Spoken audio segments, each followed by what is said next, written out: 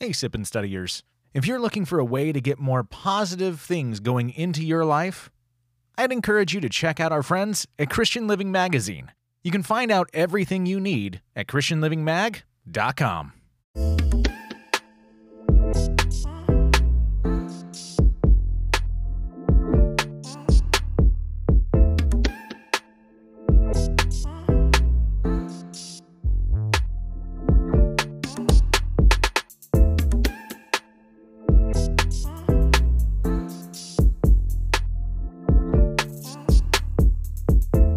Hey, well, we took the summer off.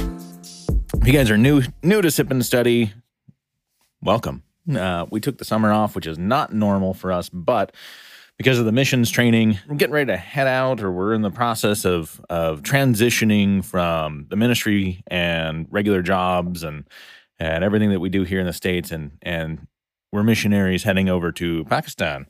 And so, good stuff. We love it. We love the people. This is great.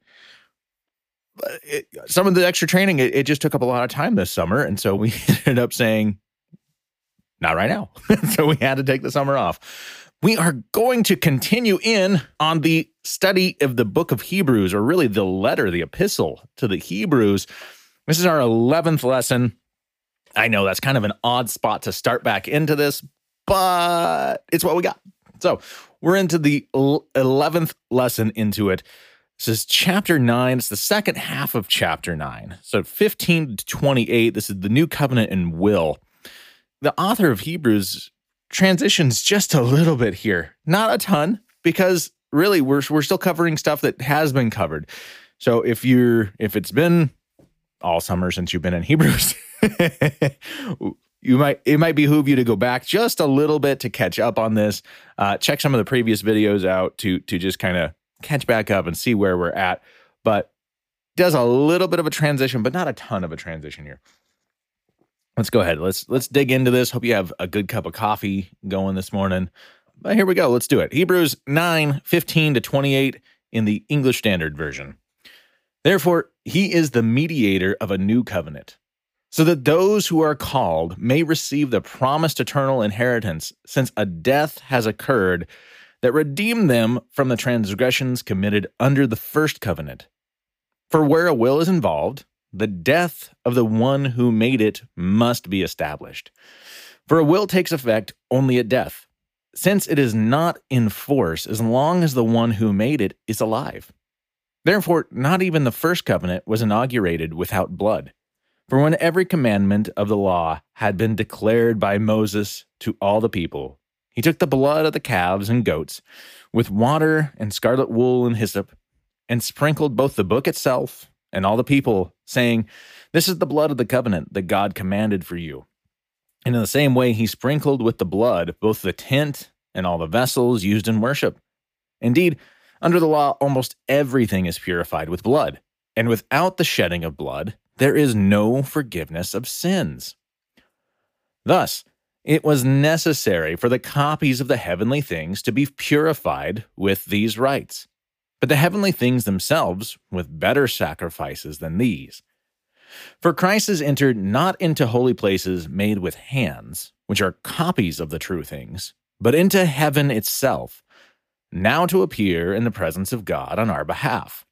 Nor was it to offer himself repeatedly, as the high priest enters the holy places every year with blood not his own. For then he would have had to suffer repeatedly since the foundation of the world. But as it is, he has appeared once for all at the end of the ages to put away sin by the sacrifice of himself. And just as it is appointed for man to die once, and after that comes judgment, so Christ, having been offered once to bear the sins of many, will appear a second time, not to deal with the sin, but to save those who are eagerly awaiting for him. All right, so this breaks down into two basic sections now that I've kind of clambered my way through that. It's all right. Verses 15 to 22, we get the new covenant and will. And 23 to 28, we see Christ's great sacrifice, or really the greater sacrifice. All right, 15. therefore. Verse 15, and whenever we see a therefore, we always want to go back and see what it's there for. And we've done that a lot throughout this, and we're going to continue to do that because it really is just a good practice. And when it's a good practice, it's something that, I don't know, maybe we should continue to do because it's a good practice, right? Just because we have it figured out, we think we're good to go, doesn't mean that we should stop doing it. If it's good, it's still good, right? We should continue to do this. So therefore, this is referencing back verses 11 to 14, really even further than that, but that's all we're going to grab for today. Verses 11 to 14 say this, "But when Christ appeared as a high priest of the good things that have come, then through the greater and more perfect tent, not made with hands, that is, not of this creation, he entered once for all into the holy places, not by means of blood of goats and calves, but by means of his own blood, thus securing an eternal redemption. For if the blood of goats and bulls and the sprinkling of defiled persons with the ashes of a heifer sanctify for the purification of the flesh, how much more will the blood of Christ, who through the eternal Spirit offered himself without blemish to God, purify our conscience from dead works to serve the living God?" So it's going in from that. So it's saying, therefore, because this will purify, how much more will the blood of Christ purify our conscience from dead works? And remember, the dead works was a reference specifically to living under the law and trying and doing whatever you could to attain perfection through the law, which is not possible. It wasn't the point of the law. Okay.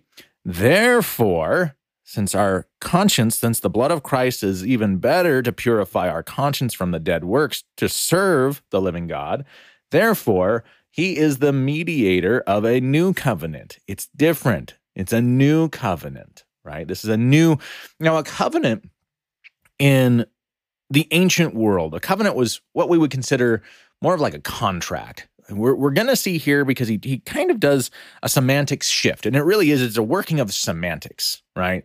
It's not necessarily he's changing major doctrine. He's not changing major terminology or anything, but he takes a shift from looking at this covenant and this commandment as being more of a contract to being more of a will and testament, something that there has to be death. And it makes sense. Okay, it really does make sense. And that's one of the first things that, even my kids were asking when they were young. And I think they still ask and wonder today. It's been a while since they've asked me directly, but it's a common question. It really is. If God's a good God, why does there have to be blood? Like, why did things have to die? Well, we get a little bit of an answer to that here. So therefore, he is the mediator of this new covenant, so that those who are called, may receive the promised eternal inheritance, since a death has occurred that redeems them from the transgressions committed under the first covenant. Now remember, he's still pulling back to this 11 through 14. After this, therefore, okay, all of this stuff has happened. Like the sprinkling of the ashes of the heifer and the blood and of the goats and the bulls, this will purify the flesh and do this other stuff. But man, it doesn't really help necessarily with the conscience, right? It doesn't help with the internals of this. And so how much more is that? So that those who are called, now this new covenant, okay, that also looks to 8:6, chapter 8, verse 6, because he is a mediator of that new covenant. Now 8:6 says this, "But as it is, Christ has obtained a ministry that is as much more excellent than the old, as the covenant he mediates is better, since it is enacted on a better promise or on better promises." Okay, so this is a good thing. He is the mediator. He's the in-between, right, of this new covenant, so that those who are called. Now, here's kind of a fun spot. This is one of those interesting things where you're going to see some theology lines start to show and start to divide people. Oh, they're called. This is talking about predestination. It's actually not talking about predestination. We need to understand who is being talked to right now. Well, it's Jews who took the natural next step of, hey, we've been waiting for the Messiah, and He came.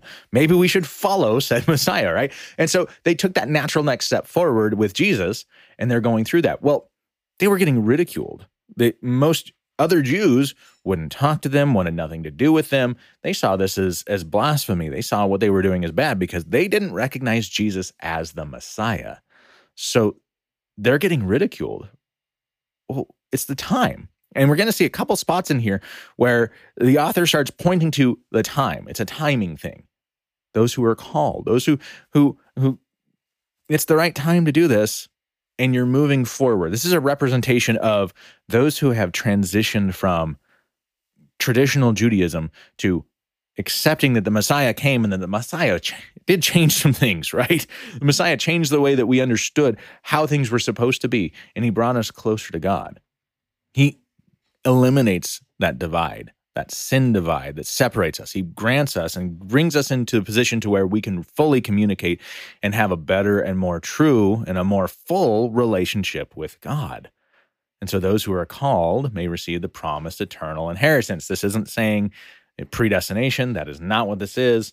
It does not, in fact, here's the note that I had for this. The phrasing here does not lend towards predestination, but rather comfort for those who have moved forward in faith from traditional Judaism to following Jesus. The author is continuing his thoughts here from, believe it or not, even further back, chapter 3, verse 1, which says this: "Therefore, holy brothers, you who share in a heavenly calling, consider Jesus the apostle and high priest of our confessions." Is part of that heavenly calling. Moving forward, you're part of God's kingdom. That's what this is. The author is assuring them that the guilt that they feel from the old covenant is washed clean, and that they can rest assured that Jesus' death covered everything from the old. Again, it ties back to the therefore. It's covering the old transgressions. Their conscience is cleared from the dead works and all of the things that they had done previously, trying to atone or attain this relationship with God. Didn't need it. God wants that relationship, and he came through Jesus to do that and to mend that and to bring it to fruition. 16 to 17. For where a will is involved. Now here's the shift. Here's the shift where we're transitioning from this covenant being more of just a straight up contract. Okay, if you think of the old covenant, this was more of a contract. And that's, you think of the shedding of blood. Well, all right, sin has happened. Okay, well, the punishment for sin is death, right? It's the eternal separation from God. So there has to be blood, which I think that's where so many people get caught up in this. God can't really be good if he still demands blood. Well, unfortunately, to be in the presence of God demands perfection, right? It demands that you have to be on that plane. You have to be there. And so you have to have something there. Something has to take the punishment. Something has to take that. Okay, so you have the shedding of blood here. But we're starting to get this transition from this being a straight up contract, like, okay, you're going to do this because I deemed that you have to do this. To now it's really, let's change this. Let's change our understanding of what this is. And instead of it being just a straight up contract and, well, if you want to get to me, then their blood's got to be paid. Let's change this. We have been looking at this wrong. That's what's going on here. We've been looking at this wrong. We have a misunderstanding of the heart of God. Let's not look at this as a contract, things and a checklist of what we have to do, when realistically, it's more like a will. God wants us to be with him. He wants us to be forgiven. He wants us to be washed clean so that we can come home and be with him where we're supposed to be. But in order for a will to be enacted, somebody's got to die. The person who wrote the will has to be gone. They can't be here anymore. Okay, so 16, 17. For where a will is involved, the death of the one who made it must be established. The death must be established. They have to die. For a will takes effect only at death, since it is not in force as long as the one who made it is alive. Now, I love this. My grandma on my father's side would joke. I know it was a joke to her. It got to the point where you either laughed it off, or if you were in a position to where it really rubbed you the wrong way, it was really hard to laugh it off. But she had this joke, and I know my granddad had it too, but he passed when I was young, so I didn't hear it from him as much. But she had this joke of, you do something, she's like, oh, that's it, you're out of the will. Well, the funny thing about that is she didn't have a will, she had a trust, which works a little bit differently. So I already wasn't in it, right? So she could write me out of that sucker as many times as she wanted to. But the point is, it's not in effect until after you pass away. It is your last will. So this is what happens after you're no longer here to take care of things on your own. You have it written down. Yes, it's in like a contract form, but you write it down. This is where I want this to go. Bobby can have my skateboard. Susie can have my G.I. Joe. Oh, I don't know, whatever. Things are weird these days. So you just go through stuff. And then once you pass away, the attorney goes through it and says, okay, they wanted this to happen with this. They want this much money to go here. They want this much money to go here after all the debts are paid, right? Because you got to take care of your debts. That has to be settled. Taxman doesn't care. So, they go through and you take care of all this stuff, and then everything else gets divided. However it is, and it's written in the will. But that only happens after you die. And that's what's being said here. We're changing the mindset, and we're changing the reality. This isn't a contract of do this, now this has to die because I just want blood. It's not God saying, I just want blood. It's God saying it's a will. This only happens after death. Right? That's just what this is. Now, the Greek here is diatheke. Wow, I can't speak today. Anyway, the actual term here does mean covenant. It does mean covenant, but this is a semantic shift. And the author here is changing this to move this into that. Now, because it really was traditionally seen as a contract, but it's now changing this mindset, again, saying this, we kind of got this backwards. We don't have the right understanding here because we're missing the heart of God in this situation. All right, 18 to 21. Therefore, not even the first covenant was inaugurated without blood. Saying it's not just that God was heartless and just says, I want blood. It wasn't like a lot of the deities believed in the days of old to where just, you know what? You ticked me off. Lightning bolt death, right? That's not how this was. Okay. We missed the heart of God. Therefore, not even the first covenant was inaugurated without blood. For when every commandment of the law had been declared by Moses to all the people, he took the blood of calves and goats with water and scarlet wool and hyssop and sprinkled both the book itself and all the people, saying, this is the blood of the covenant that God commanded for you. And in the same way, he sprinkled with the blood both the tent and all the vessels used in worship. Now, this is fun.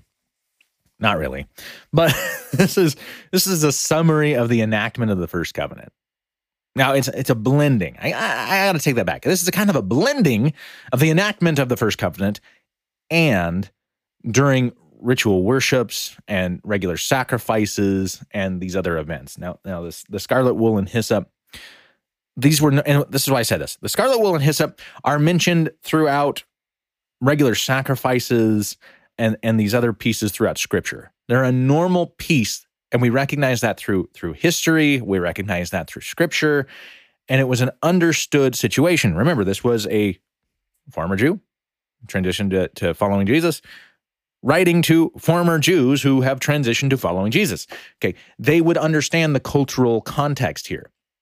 Now, why am I making a point of that? Well, you're going to see, because when we look back at the actual direct account in Exodus as to the inauguration of this, it doesn't bring some of this up. And so it's kind of a blending of the original inauguration and when sacrifices were made, because they would go over the law, they would go over this, they would repeat this stuff so they would know and would remember, because they were supposed to remember. But unfortunately, it became kind of this ritual act, and they lost the heart of God. They retained the knowledge, but they lost the heart. And so they missed the point behind it. But here's the Exodus account, and you can look this up for yourself and follow along. This is Exodus chapter 24. We're only looking through verses 3 to 8. It's a little bit more than this, but we kind of narrowed it down, okay? Verses 3 to 8. Moses came and told the people all the words of the Lord and all the rules.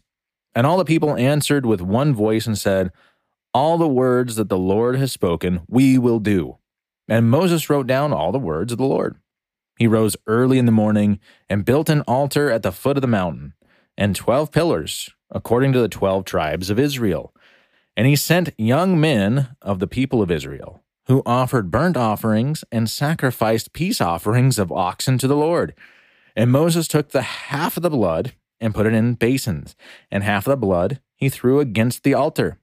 Then he took the book of the covenant and read it in the hearing of the people. And they said, all that the Lord has spoken, we will do, and we will be obedient. And Moses took the blood and threw it on the people and said, behold, the blood of the covenant that the Lord has made with you in accordance to all of these words. This is great. I mean, from a Western standpoint, man, this seems gross, right? From a very Western standpoint, this seems kind of disgusting, but it's what it was. Okay, the inauguration, this event, it was done after death because it's a will. It's not just like a contract. There still had to be death involved in this. And it's not because God just is vengeful and wants death. It's because it's a will. It's a will. In order to get to God, you have to cross over that. 22. I know that sounds kind of like a new agey terminology. I'm just trying to think, how can we phrase this in ways that culturally people can understand? And there you go. That's the best I can come up with on a Saturday morning. Verse 22. Let's wrap up this little section, this half of this section here. Indeed, under the law, almost everything is purified with blood. And without the shedding of blood, there is no forgiveness of sins. Now, what's interesting is he almost contradicts himself here, the author does. We see under the law, almost everything. And then without the shedding of blood, there is no forgiveness of sin.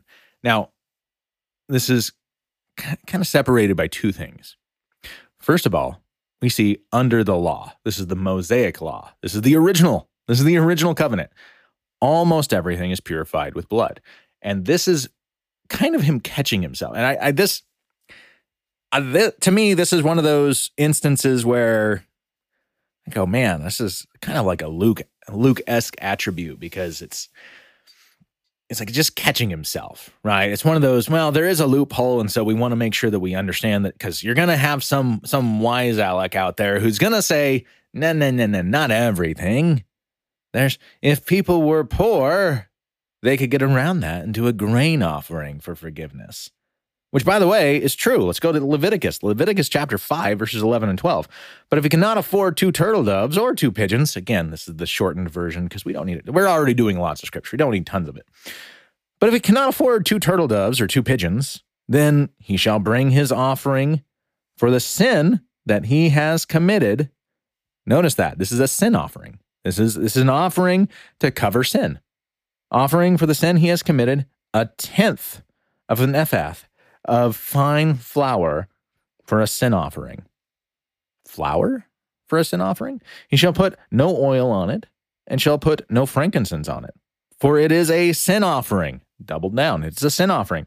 And he shall bring it to the priest, and the priest shall take a handful of it as memorial portion and burn it on the altar on the Lord's food offering. It is a sin offering. And then if you go on to the next verse, it actually talks about how, and then the priest can keep the rest of it because it's just like the food offering. But it's still the same thing. Right? You could, if you couldn't physically afford it. And this is the thing. God's not out there just saying, I want blood because I want blood. I'm vengeful. No, we're missing the heart of God. God loves people. He loves humanity. He loves his creation. If he didn't, he wouldn't have created it. God loves his creation, and he wants to provide a way for this. And he understands some people are in situations that they can't necessarily afford this, and that unfortunately other people will take advantage of that. And some people are so rule conscious and rule heavy, which, by the way, if you follow the DISC system with personalities, I am what you call a high C. Rules are there for a reason, but I also understand some rules need to be bent, right? Maybe not broken, but bent. I am a high C individual. I like rules. Rules make sense. Rules make the world go around. This is a loophole because God knew, because it's almost like he created people or something. I don't know. But he knew that this was going to be an issue. There's going to be people who can't afford this, that can't get this. So what are they going to do? Are they going to go steal? Are they going to go steal and do more sin to cover their sin? Or is it's just going to look like God doesn't care about poor people because they can't afford the sin offering? And so what he does, he says, no, because it's not really about that anyway. I want their heart because my heart is their heart. Okay, I want that relationship with them. That's what he really wants. And so he says, if they can't afford this, they can afford to do a grain offering. And there it is. He provides a loophole. But then if we look back into verse 22, there's a comma. Now, mind you, in the original text, there's no comma because they didn't have punctuation. But indeed, under the law, almost everything is purified with blood, comma. And I really appreciate this comma because it is a separation of thought.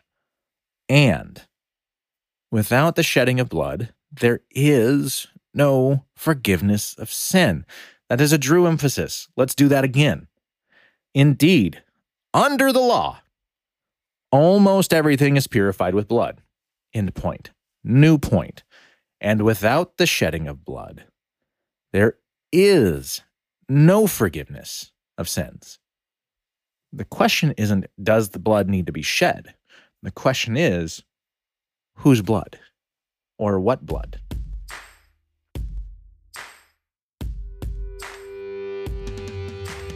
Hey, Sippin' Studiers. As you may know, the family and I have been called into missions and are now officially missionaries to the church in Pakistan. Can't tell you how excited we are for this. It's a great opportunity, and we are so blessed for it. But if you've known anybody who's gone into missions, you know, can't do it on our own. We need people to be partnered with us, partnered in prayer, and yes, also in financial support. But there's so much more. If you feel God tugging at your heart, letting you know that He has a plan for you to make an impact in the church in Pakistan, we'd love for you to reach out to us and partner with us. And you can do that and more at chogglobal.org/dsbrown. That's chogglobal.org/dsbrown, as in Drew and Sonny Brown. Now, back to the study. 23. Thus. There you go. Thus. Thus is almost like a therefore. It's a joining word. We are joining the thoughts here. Blood must be shed. There is no forgiveness without the shedding of blood. Okay. God's heart was in the past. God's heart was, even if you're poor and you can't afford that right sacrifice, I will accept this grain offering because I want your heart. But unfortunately, there still needs to be blood. But if they are looking forward towards the Messiah, if they are looking forward and putting their faith and trust in God and putting their faith and trust in the coming Messiah, because that was the point. Thus, it was necessary for the copies of the heavenly things to be purified with these rites. But the heavenly things themselves with better sacrifices than these. Because remember, these are copies. The tent, the tabernacle, the temple, all of this stuff. This is all copies. The high priests that we had here on earth, copies. These are all copies of the heavenly things. Okay, if we look back at Hebrews 8:5, you can actually take a look here. Hebrews 8:5. They serve a copy and shadow of the heavenly things. For when Moses was about to erect the tent, he was instructed, and it goes on, okay? These serve as a copy and shadow. Thus, it was necessary for the copies of the heavenly things to be purified with these rites, with that blood. But the heavenly things, no longer the copies, the real heavenly things, themselves with better sacrifice than these. The actual with better sacrifice. This is not an indication that human sin defiled heaven itself. Okay, we need to point this out because you're going to have somebody who's going to sit there and say, here's the theological piece. Our sin has actually crossed over and is now affecting heaven. No, This is not an indication that the sin of man defiled heaven itself, for God would have had to leave heaven if it had. But rather that the blood of Christ, the blood of Jesus, rectified our banishment and our banishment due to the sin, granting us the original designed relationship with God. Heaven was much more empty than God wanted it to be. Let's just put it that way, okay? Not because our sin had affected it and crossed into that and had tainted heaven, but heaven was missing the people that was meant to be there because of sin's banishment from heaven. Christ's blood rectified that. 24 to 26. For Christ has entered not into holy places made with hands, referring to the temple, the tabernacle, these earthly representations of heavenly things, okay? Christ, Jesus, has entered not into holy places made with hands, which are copies of the true things, but into heaven itself, now to appear in the presence of God on our behalf. Let's take a pause. Let's look at this. Let's go back to chapter 7, verse 25. Consequently, he is able to save to the uttermost those who draw near to God through him, since he always lives, because he's not dying again, right? He always lives to make intercession for them, because he is in heaven. He is in the true heavenly things, because he is in heaven working on our behalf to appear in the presence of God on our behalf. He's our mediator. He is an intercessor. He works on our behalf. Nor was it to offer himself, it's 25, nor was it to offer himself repeatedly as the high priest enters the holy places every year with blood not his own. For then he would have had to suffer repeatedly since the foundation of the world. But as it is, he appeared once for all at the end of the ages to put away sin by the sacrifice of himself. This is a deep theological point. And this is one of those things that if you go through ministry training and you go through sitting through boards and let's say you want to get licensed, or you eventually get to the point where you're trying to be ordained and you're going through studies and you're doing all of this stuff. This is actually a pretty sticking point. Does Jesus, and this is something I've been asked several times by a couple different groups that I've worked with. Do you believe that Jesus had to suffer repeatedly, or he continues to suffer? Did he suffer once, or did he suffer multiple times? He suffered once. Once. He died on the cross one time. That was it. That one time on the cross was it. There's no need for further. Okay, he was not like an earthly style high priest. He was a high priest after the order of Melchizedek. Remember? Go back, watch that stuff. We did a lot of information on the order of Melchizedek. Okay, so Jesus was a high priest after the order of Melchizedek. He was eternal and is eternal. He died on the cross as propitiation for our sins, right? He died as that perfect sacrifice. That is one of the key things of Christianity. He was born of a virgin. He lived a sinless life. No sin, no problems. He died on the cross on the third day. The death day counts. That is died on Friday, Good Friday, Saturday, rose on the third day, Sunday, okay? Rose on the third day, that's why it's Easter Sunday, and is now waiting in heaven for his triumphant return. Okay, these are kind of the key tenets of Christianity, right? But that's one of the things is, does he continue to do it? No. He's not like an earthly high priest that has to go back in there and make sacrifices and make atonement again and again and again and again, because he'd have to continue to suffer every single time. No, it is a perfect sacrifice. It was a perfect sacrifice that ended sacrifices. It was it. It's done. Blood was needed and blood was paid. In fact, I think that's something that we need to understand when we are wronged by others and we sit there and say, God, blood is needed on this one. This was so bad. I've been hurt so bad. Someone in your kingdom has been hurt this bad. Blood must be paid. Which, by the way, if we're honest, I think most of us have been in a situation to where we felt, yeah, the death might be an appropriate response here, right? If we're being honest, I'm not saying we would do something, and I would highly encourage you not to do anything that's not appropriate. But we see throughout the scriptures, God says, vengeance is mine. Okay, vengeance is mine. So give it to God. Pray for your enemies now. Not in that for bad to happen to them. Pray for good. And keep in mind, vengeance is mine. But vengeance is towards sin. That blood was paid. Like the blood was paid for you, the blood was paid for them. We all make mistakes. We all have problems. We all do these things, right? That blood was paid.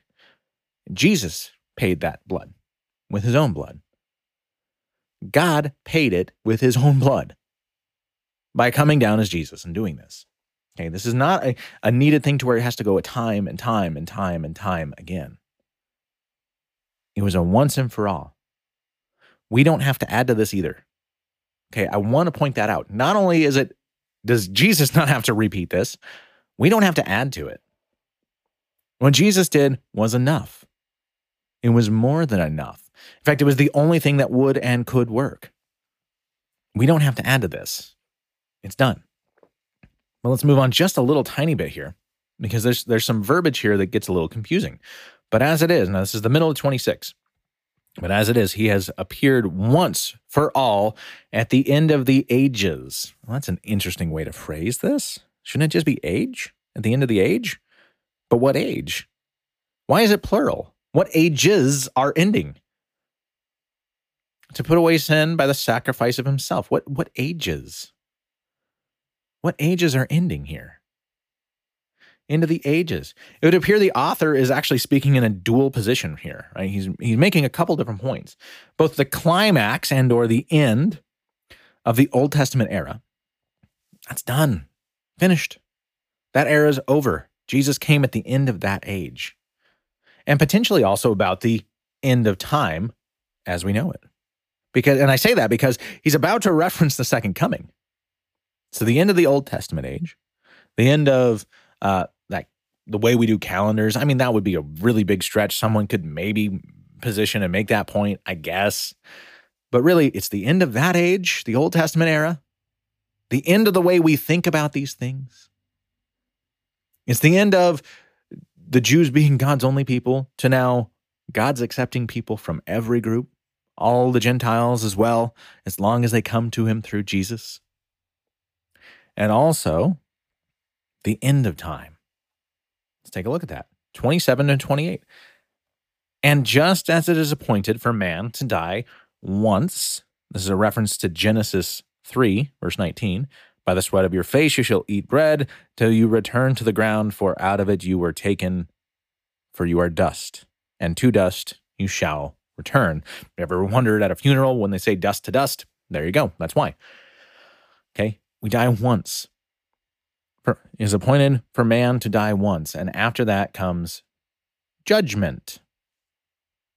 We don't like that term, but remember, in the Greek, this term meant something else. It was actually a duality term. It's like a double-edged sword, right? There is the judgment of bad, which is how we tend to, in the West, look at this word. This is a bad word. I'm being judged. You can't judge me. Who do you think you are? You just judge me. You don't have any right to do that. It's not a bad thing. Judgment can be a negative, but in the Greek, it can also be a positive in dealing out rewards. You've been judged righteous. Okay, it's not necessarily just a bad thing. It's appointed for man to die once, and after that comes judgment. 28. So Christ, having been offered once to bear the sins of many, one time, will appear a second time, not to deal with sin, because that has been done. He does not need to sacrifice himself for sin. That is done. But to save those who are eagerly waiting for him. That is a reference of the second coming. Okay? So references the dust to dust. We die once. It's appointed for man to die one time. But then we start referencing Christ and we start looking at the second coming. Let's take a look at Matthew 20:28. Even as the Son of Man came not to be served, but to serve and to give his life as a ransom for many. Okay? Makes sense. He dealt once with sin.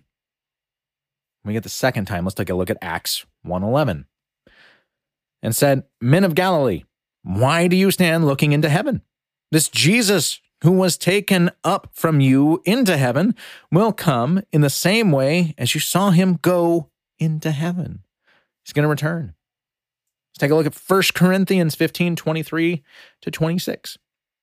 But each in his own order, Christ the first fruits, right? He's the first of the resurrection. He had to be. I mean, obviously, the first one to resurrect is going to be the first of the resurrection. He's the first fruits.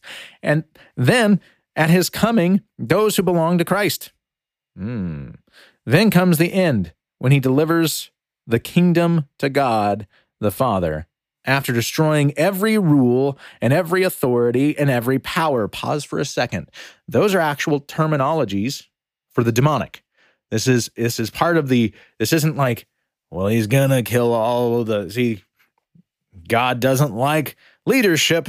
God doesn't like, people who run countries and cities and stuff. Watch out, you mayors and governors and presidents and kings and queens. No. This isn't necessarily about that. These are heavenly authority, but this is actually bad authority. Okay, this is those who left God's counsel and are working and trying to, well, they're actually working with Satan, right? They're working with the enemy. They are trying to maintain control and keep people from going towards God and keeping them going away from God in any way possible. Okay, any way possible. So these are evil authority. Every rule, every authority, every power, those are normal terms for that. 25, for he must reign until he has put all his enemies under his feet. The last enemy to be destroyed is death. Then we see eagerly waiting, not to deal with sin, but to save those who are eagerly waiting for him. Let's take a look at Philippians chapter 3, verse 20. But our citizenship is in heaven. Right, because once you follow God, once you follow Jesus and you're sealed with the Holy Spirit, guess what? You're in the kingdom of God. Your citizenship is in heaven. We should default to, I'm in God's kingdom, them, and I'm in whatever earthly kingdom I'm in. We should represent God's kingdom over the kingdom that we live in on earth, okay? But our citizenship is in heaven, and from it, we await a Savior, the Lord Jesus Christ, eagerly waiting for him. The scriptures here are not talking about you're chosen and therefore you don't have to worry about it or it's done. It is those eagerly awaiting. It's the time, right? It's eagerly awaiting. Look for Jesus and look to Jesus. Takeaway, what can we take away from this? First of all, Jesus has secured the salvation of those who believed with his own blood. Okay? He has secured the salvation of those who believe in him, and he did this with his own blood. It was the perfect sacrifice, not needing to be done again and again like the sacrifices of old. Jesus died once and for all who call on his name. Jesus is now interceding on our behalf, giving us the ability to have full and true relationship with God. We can just talk to him. We don't have to go through somebody else. Can you? Sure. Does God give words of wisdom and does God give things for you through other people? Absolutely. But we can also pray and talk directly with God. It's a wonderful thing. Also, our heavenly life begins once we accept Jesus as our Lord and Savior. We are sealed with the Holy Spirit and are then and there a part of the kingdom of God. Thus, we can eagerly await the second coming of Jesus. We don't need to worry about bad judgment against sins. It's like judgment of, here, let's look at what you've done with your life and get your rewards. It's a good judgment. Our sins are forgiven. They're taken care of. That's done. Jesus paid that. We can live knowing that and eagerly await the second coming of Christ. So this leads to the questions here. How are you living in the joy of knowing that you are in the kingdom of the living God? And in what ways is the light of that joy being shown through you? Father God, thank you so much for today. Thank you for your word. Thank you for those who have come in here and are joining in this study, that we can dig through your word together, where we can grow in deeper understanding, deeper knowledge, and hopefully grow ever closer to you. I ask that you touch us, that you impart your Holy Spirit on us even more today, that your love may shine through us in an even brighter way, that we can go out into the world, and during these times where every time you turn around, it seems like there's more and more bad, there's more and more hardship, there's more and more struggle, there's more and more fury, anger, belittlement, like things that just seem to be falling apart everywhere. God, I just ask that you show your love for humanity, for your creation, through your people, and that you impart that love on us in a way that we can't help but spread that out there. And send us out today to go and be your light amongst the nations. In Jesus' name, amen. Thank you guys so much for joining. I hope you guys have a great rest of your weekend. This is a good starting off point for jumping into the weekend, and have a great week. We'll see you guys next time. God bless. Bye-bye.